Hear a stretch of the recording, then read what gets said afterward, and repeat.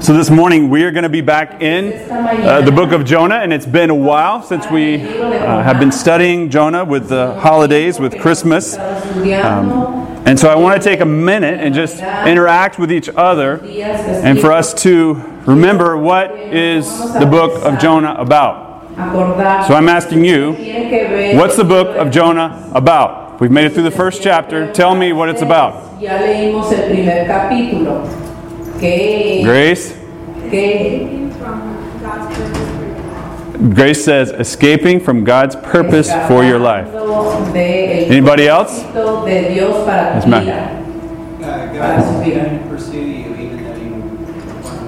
God's going to pursue you even though you run away. Anybody else? Now be honest with me. When I first said that, what did you first think of?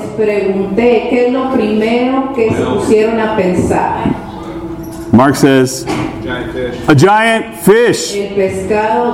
Okay, I asked Trey and Adar this morning on the way over, what's Jonah about?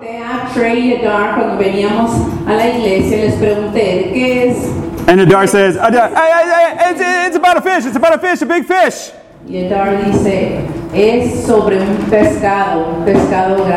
And I would guess that many of you, you're on your best behavior, and you might have actually been listening to what I say, that it's not about a fish, so you were scared to say that it's about a fish. But most of us have been taught or grew up or have some knowledge about Jonah, and the first thing we think about is a fish, a big, giant fish.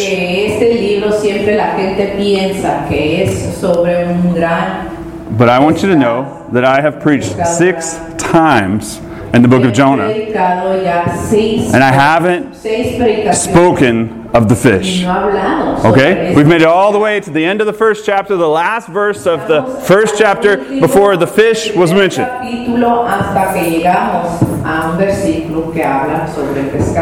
And I intentionally decided not to talk about the fish until the scripture talks about the fish. And then when the scripture talks about the fish, I'm going to talk about the fish. And when the scripture stops talking about the fish, I'll stop talking about the fish.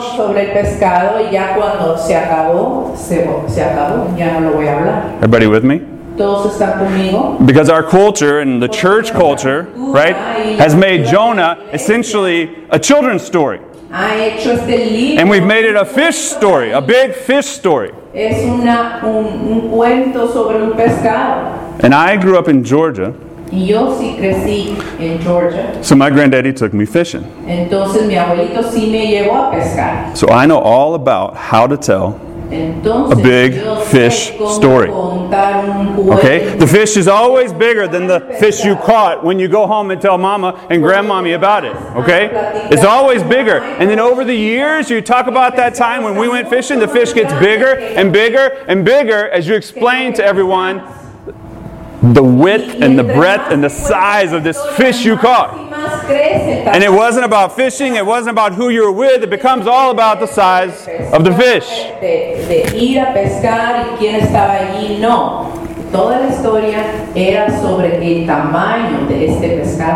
I don't want this to be a children's story, and I don't want this Jonah to be a fish story. It's neither.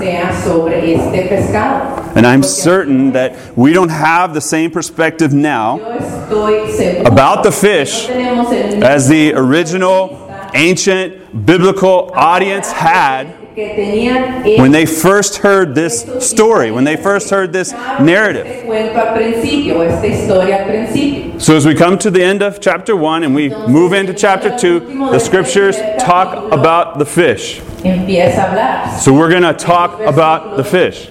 But I want to talk about the fish in its biblical context. How the author communicates it, how the original audience would have heard it, that we might have that same perspective.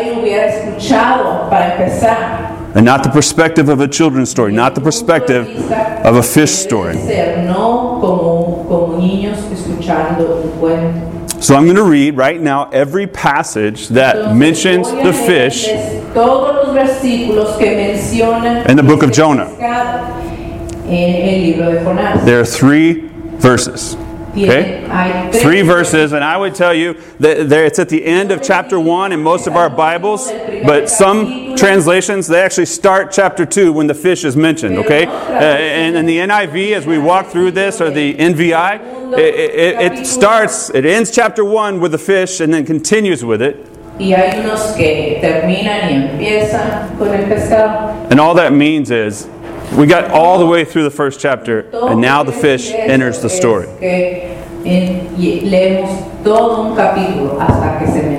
So Jonah chapter 1, verse 17. It says, "Now the Lord provided a huge fish to swallow Jonah, and Jonah was in the belly of the fish 3 days and 3 nights." Chapter 2, verse 1. Capítulo 2, versículo 1. "From inside the fish, Jonah prayed to the Lord his God." And then at the end of chapter 2, verse 10, "And the Lord commanded the fish, and it vomited Jonah onto dry land." 3 verses that the fish is mentioned. Que está mencionando el pescado. In verse 17 of chapter 1, the Lord appoints this fish to swallow Jonah. Dios ordena el pez. And then in verse 1 of chapter 2, inside the fish is where Jonah prays and talks to God. And then at the end of chapter 2, verse 10, the Lord commands the fish to vomit Jonah out. It's not spit or spew, it's vomit. Okay? That's the word there. Vomit. Okay? Okay? Sacarlo de adentro. That's the Hebrew. The Hebrew word is ka. Okay? Like, it sounds like what it means. Se oye como el significado. Well, let's not get stuck there, okay? But it's a really cool thing, okay? So I want us now to start from a broad context, okay?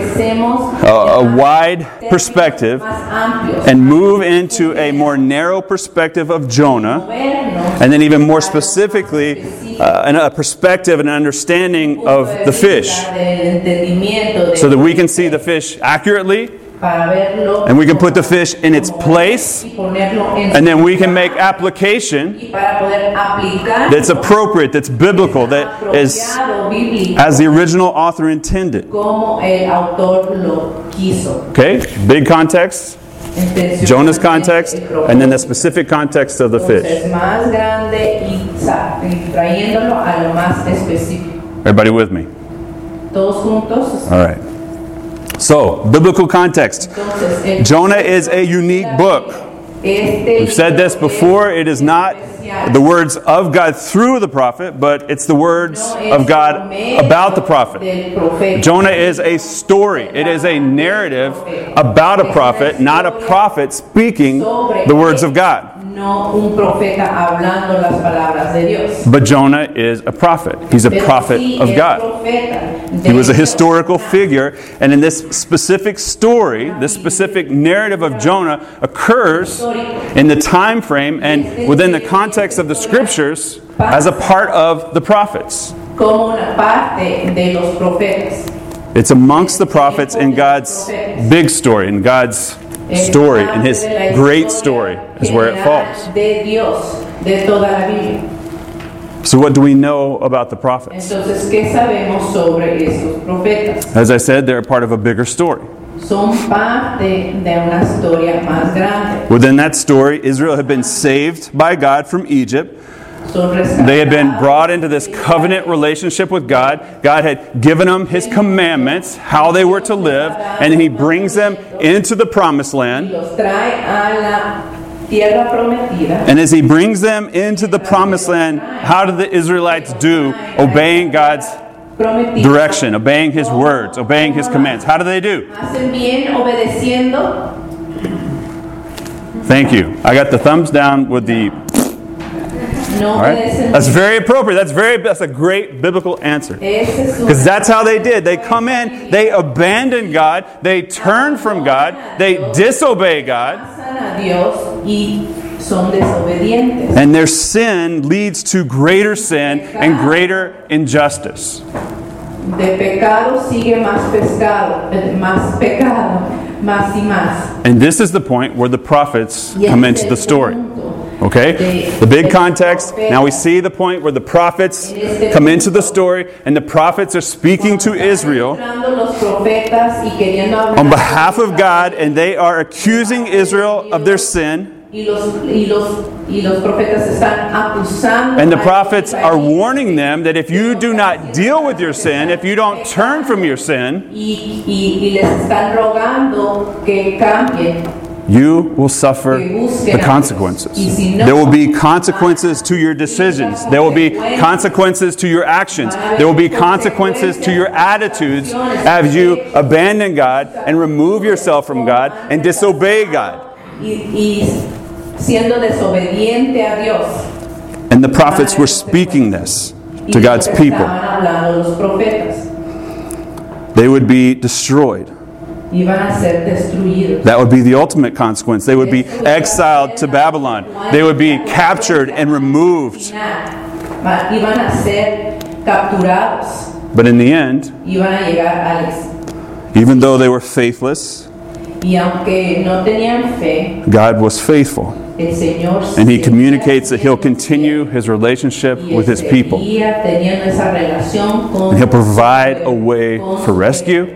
And He'll provide a way for restoration. Okay? This was the message of the prophets.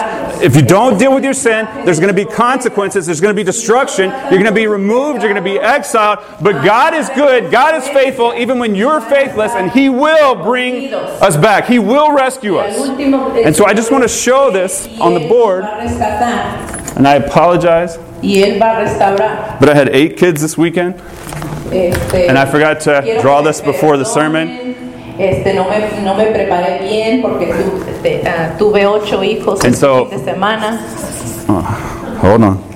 Entonces no me preparé, no sé dónde está el marcador. Okay. Ahí. Okay. And should I try to do it in Spanish? Lo voy a tratar. All right. Él lo va a tratar de poner en español, vamos a ver. Here are the prophets. Aquí hay muchos para corregir. Profetas. Accent there? No accent? Okay, thank you, Grace. I'm tuning all y'all. I'm just listening to Grace, okay? She'll correct my grammar, my accents, okay? Now, the prophets, as I said, would speak 3 things. They would speak about Israel's sin. Hablaban sobre el pecado de Israel. Pecado. Okay. They would speak about Israel's destruction or exile. La destrucción de Israel. Destrucción. Temas hablaban. Okay. Same thing, right?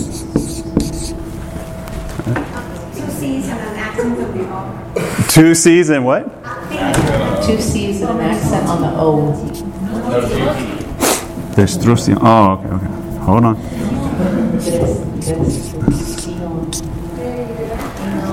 We are bilingual. That doesn't mean I'm bilingual. Okay. And then lastly, I'll draw it down here.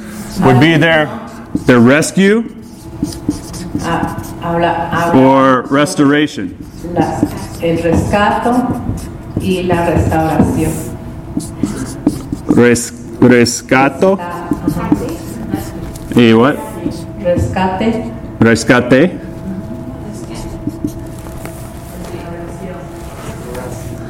Restauración. Right, I know that one. Is there an accent there? I just like to put the accents. No? Le gusta poner over the O? Sobre la O. Aquí le vamos a enseñar un poco al pastor. ¿Está bien? There? Sí. Muy bien. All right. So this is a diagram, not a very good diagram. It's an on-the-spot diagram. Here are the prophets speaking to Israel. They would speak about their sin, as I spoke of, right? You've got to turn from your ways. You've got to listen to God. You've got to deal with your sin. If you don't, there will be destruction. Si no, entonces you will be sent into exile. Van a llegar But, al exilio. as it continues on, ultimately, even though you were faithless, God is faithful, and there will be rescue, there will be restoration. Okay? Now, what about the fish? I gave you the context of God's story, where the prophets fit in the story. What's the general theme or plot line of the prophets? What are they saying? What are they repeating to Israel? Will this connect to the fish? Yes. All right. I want to see and look at some of the prophets and see how they repeatedly reference and describe the capture, the exile, the destruction of Israel. So as I read right now, we're going to be reading from the prophets, and we're going to be focusing on how they describe this portion of their message. The second portion. So, Hosea, which was one of the first prophets. Hosea chapter 8, verse 2 through 4. I'll read it first in English and then Nidia in Spanish. It says, Israel cries out to me, our God, we acknowledge you, but Israel has rejected what is good. An enemy will pursue him. They set up kings without my consent. They chose princes without my approval. With their silver and gold, they make idols for themselves to their own destruction. So with Jonah in your mind, okay, with this story, with this picture of Jonah, did Jonah acknowledge God in chapter 1? He says, I'm a Hebrew. I'm a Hebrew of the God who made the land and the sea. Like, I serve Him. I worship Him. He acknowledged God. But look at the next. But Israel, now think about Jonah, but he rejected what is good. But Jonah says, but I'm not following him. I'm not going to obey him. Right? He never says that, but he does that with his actions as he continues to run and run and run from God. An enemy will pursue him. Was God pursuing Jonah? Was Jonah being pursued throughout chapter 1? When God came after him, He pursued him in a storm. He was relentless in coming for him.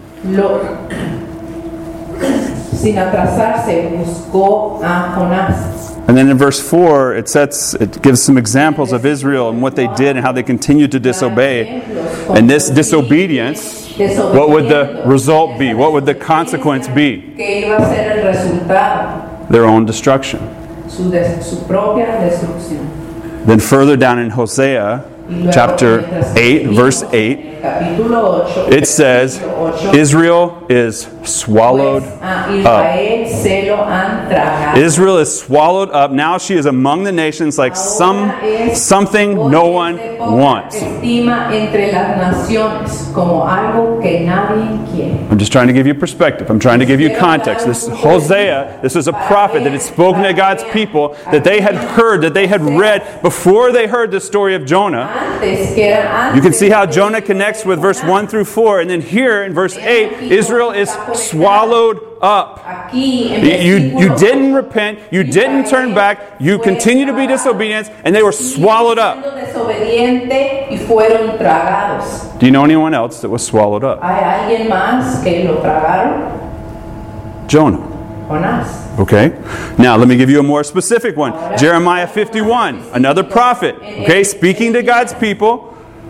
Again, describing their disobedience, describing the consequence of their sin. They've been exiled. They've been sent off.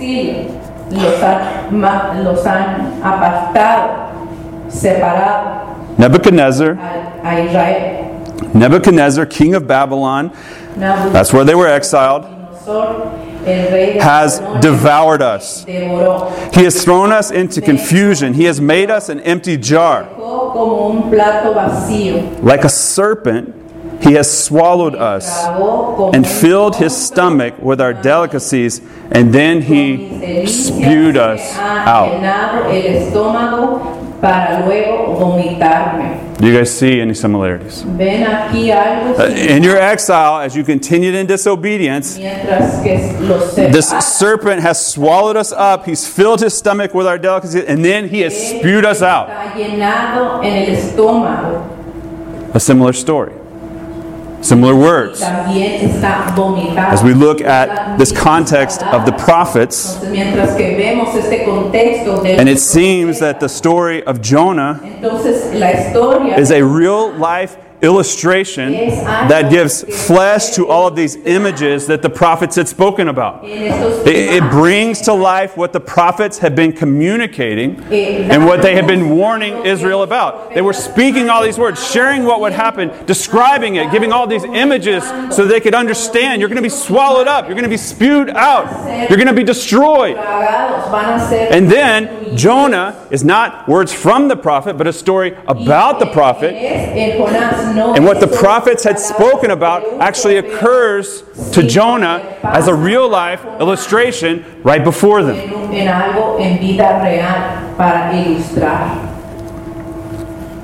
It's like God is preaching a sermon. He's spoken these words, He shared these words, and He's like, now let me give you an illustration to bring it home to you. Let me just tell you about what will happen. Let me describe a specific situation where this occurred amongst you.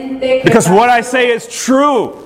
I'm not just speaking to speak. I am speaking these words as a warning to you, my family, to Israel.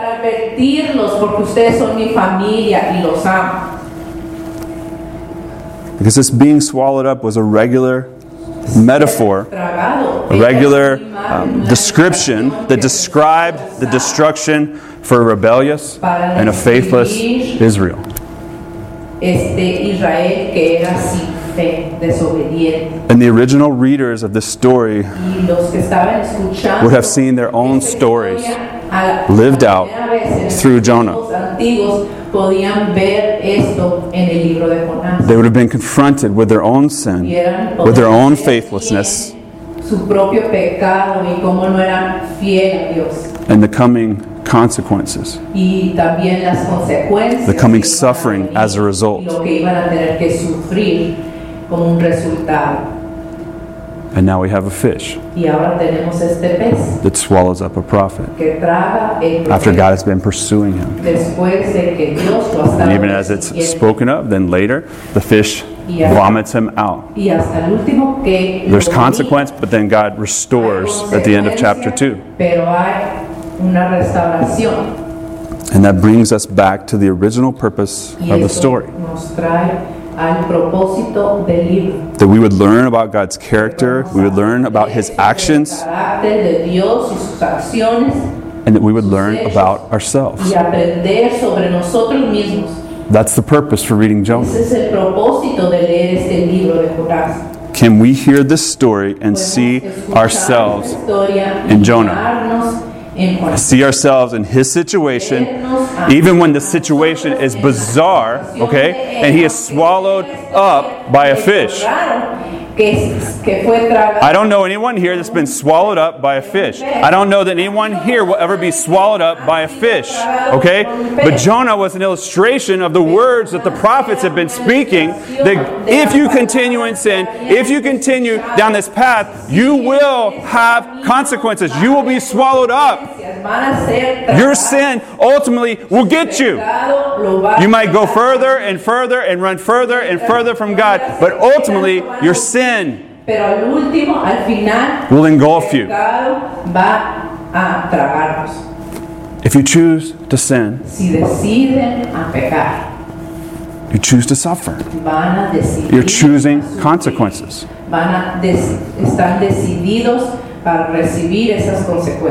And I don't mean that if you live a righteous life, you will have no suffering. Okay? That's not what God's Word says. That's not what's communicated. But if you choose to sin and you run from God and you say, I am a follower of Jesus Christ, but you don't follow Him, ultimately that's going to catch up with you. Ultimately you're going to be, in a way, destroyed.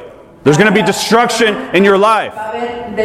And I'm not talking about, and this is not speaking of someone who does not know God and someone who is sinning out in the world. This is talking about Jonah, a prophet who knew God, who had heard from God, who was religious, and yet he still chose to continue to sin, knowing there was consequences. Y no quería las consecuencias. Can you see yourself ¿Ustedes se miran a ustedes mismos? in Jonah? Se ven en Jonás as we watch him swallowed up mientras que lo by a vemos fish. a él que fue tragado de un pez. This is an illustration for us, Esta es una ilustración para nosotros, for our lives, para nuestra for us to stop and for us to consider what it is that we are proclaiming and what it is that we are doing. And is there a disconnect in what we claim about Jesus Christ, that He is my Lord and Savior? Is that what my life demonstrates? Or will I continue serving myself, proclaiming Him as Lord, but being my own Lord, and just knowing and waiting for destruction, to be swallowed up? Because that's the reality for us as God's family. It was a reality for them as Israel. They were God's family, God's children. It is a reality for us, the church. Okay? We are God's family, God's children, His people. He has spoken to us. We are like Jonah.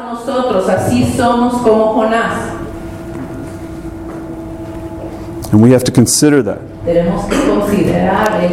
both personally and collectively, as individuals and as a body. We need to see ourselves in this story. Where are we? Where have we been in this story? Are we at this place where we're in our sin, but the destruction hasn't come? Are you in a place where you've been continuing in sin and you're experiencing this destruction? Or are you in a place where, like, well, God has brought me through? Where are you going to continue following? Or are you going to come back here to sin? We're somewhere in there. And we have to see ourselves in the story. We cannot outrun God. You cannot outrun God. I cannot outrun God. If we choose to sin and continue to sin, we are choosing to suffer more. That's the reality. That's what's being communicated. But, okay? But, the story is not over. Okay? When you read chapter 1, at the end of chapter 1, verse 17, the Lord provided a huge fish to swallow Jonah, and Jonah was in the belly of the fish 3 days and 3 nights. Lights out, it's over! Se traga el pez y en 3 días y 3 noches se acaba toda la historia. That should have been the end of the story.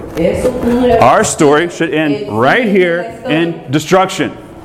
But the story continues. Something happens from inside the fish. What should be death in verse 17 actually ends up resulting in life. Chapter 2, verse 10. It was this for sure death, but at the end you see Jonah is spit up onto dry land. He's vomited. He should have died, but he is alive. What appeared like defeat results in victory.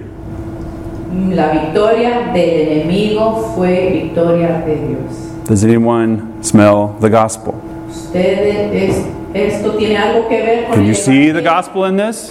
Can you see this death that was for sure, this death of 3 days and 3 nights in the grave, and yet there was life on the other side. There was destruction for Jesus Christ because of us, but there was life for us on the other side. God brought Him through to the other side. God wants to bring us through to the other side. The story's not over. We need to figure out what happens in chapter 2. What actually happens inside when Jonah prays. What we'll see next week is this detailed, beautiful, amazing Hebrew poetry. Que fue tan bonita, que era poesía. But what happens to Jonah? ¿Qué pasa con What happens between being swallowed up and being spit out? Mientras que fue tragado en medio de ser tragado y ser vomitado. It appears that he got exactly what he deserved. Aparentemente se ve que recibió lo que merecía. But this fish is actually an incredible mercy from God. God doesn't give him what he deserves. God is faithful. God won't stop pursuing him. And then God rescues Jonah, giving him an amazing grace, what he didn't deserve. He gives him life. And so next week, that's what we'll consider. We'll see what happens inside the fish. Vamos a hablar lo que pasa adentro del vientre del pez. But I want us to see the fish correctly, according to the Scripture, according to the context of Scripture, not according to what you learned in Sunday school or what you saw on a children's video. That's all it says about the fish. And I promise you that Jonah is not a how-to book about what to do when you're swallowed up in the middle of a fish and how to compose Hebrew poetry when you're inside of a fish. Okay? That's not the point of Jonah. It's not a how-to book. We're supposed to see ourselves in this story. It's an illustration for us. And I don't want us to go away today and deny that we are part of this story and that we're somewhere in that diagram. So as we close, I just want to give us a moment of quietness, a moment with the Lord, a moment to stop running, a moment to come to Him, to hear from Him, to respond to Him. Maybe you need to acknowledge your sin. Maybe you need to acknowledge you're running from God. I don't trust God right now. I'm doing this, whatever it is that is in front of me, I'm doing it on my own. And I won't let go of myself. I won't trust Him. Or I'm just complete out rejecting Him. Maybe you're in the middle of the destruction. Maybe things are falling apart. Maybe things have closed in on you as a result of your running from God. I'll give you a hint. Then you need to repent. You need to turn and look back to God, and He'll meet you there. You don't have to run back to Him. You just have to turn to Him. You just have to put your gaze towards Him, and He will run towards you. He is pursuing you in grace, and He will bring us out the other side. It's for sure. It's a promise. We have that promise in Jesus Christ. If we share in His death, we also share in His resurrection.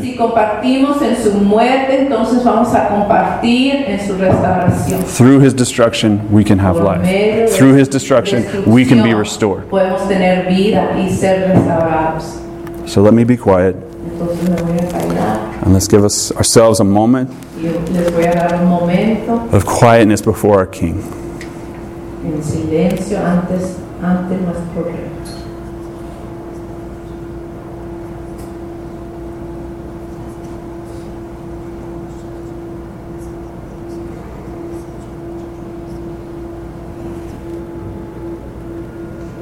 Father God, I thank You for Your word.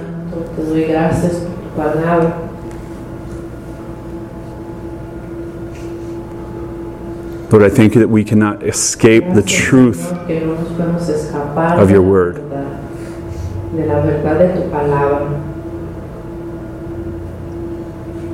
I thank You that this book, this story of Jonah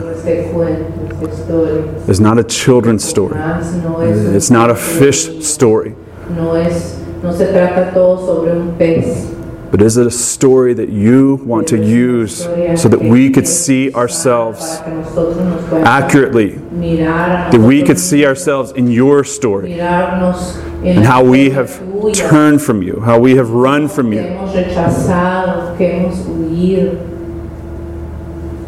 how there's destruction from our sin, there's injustice from our sin. God, help us to see that. Give us eyes to see that both personally and collectively as a body, as a church.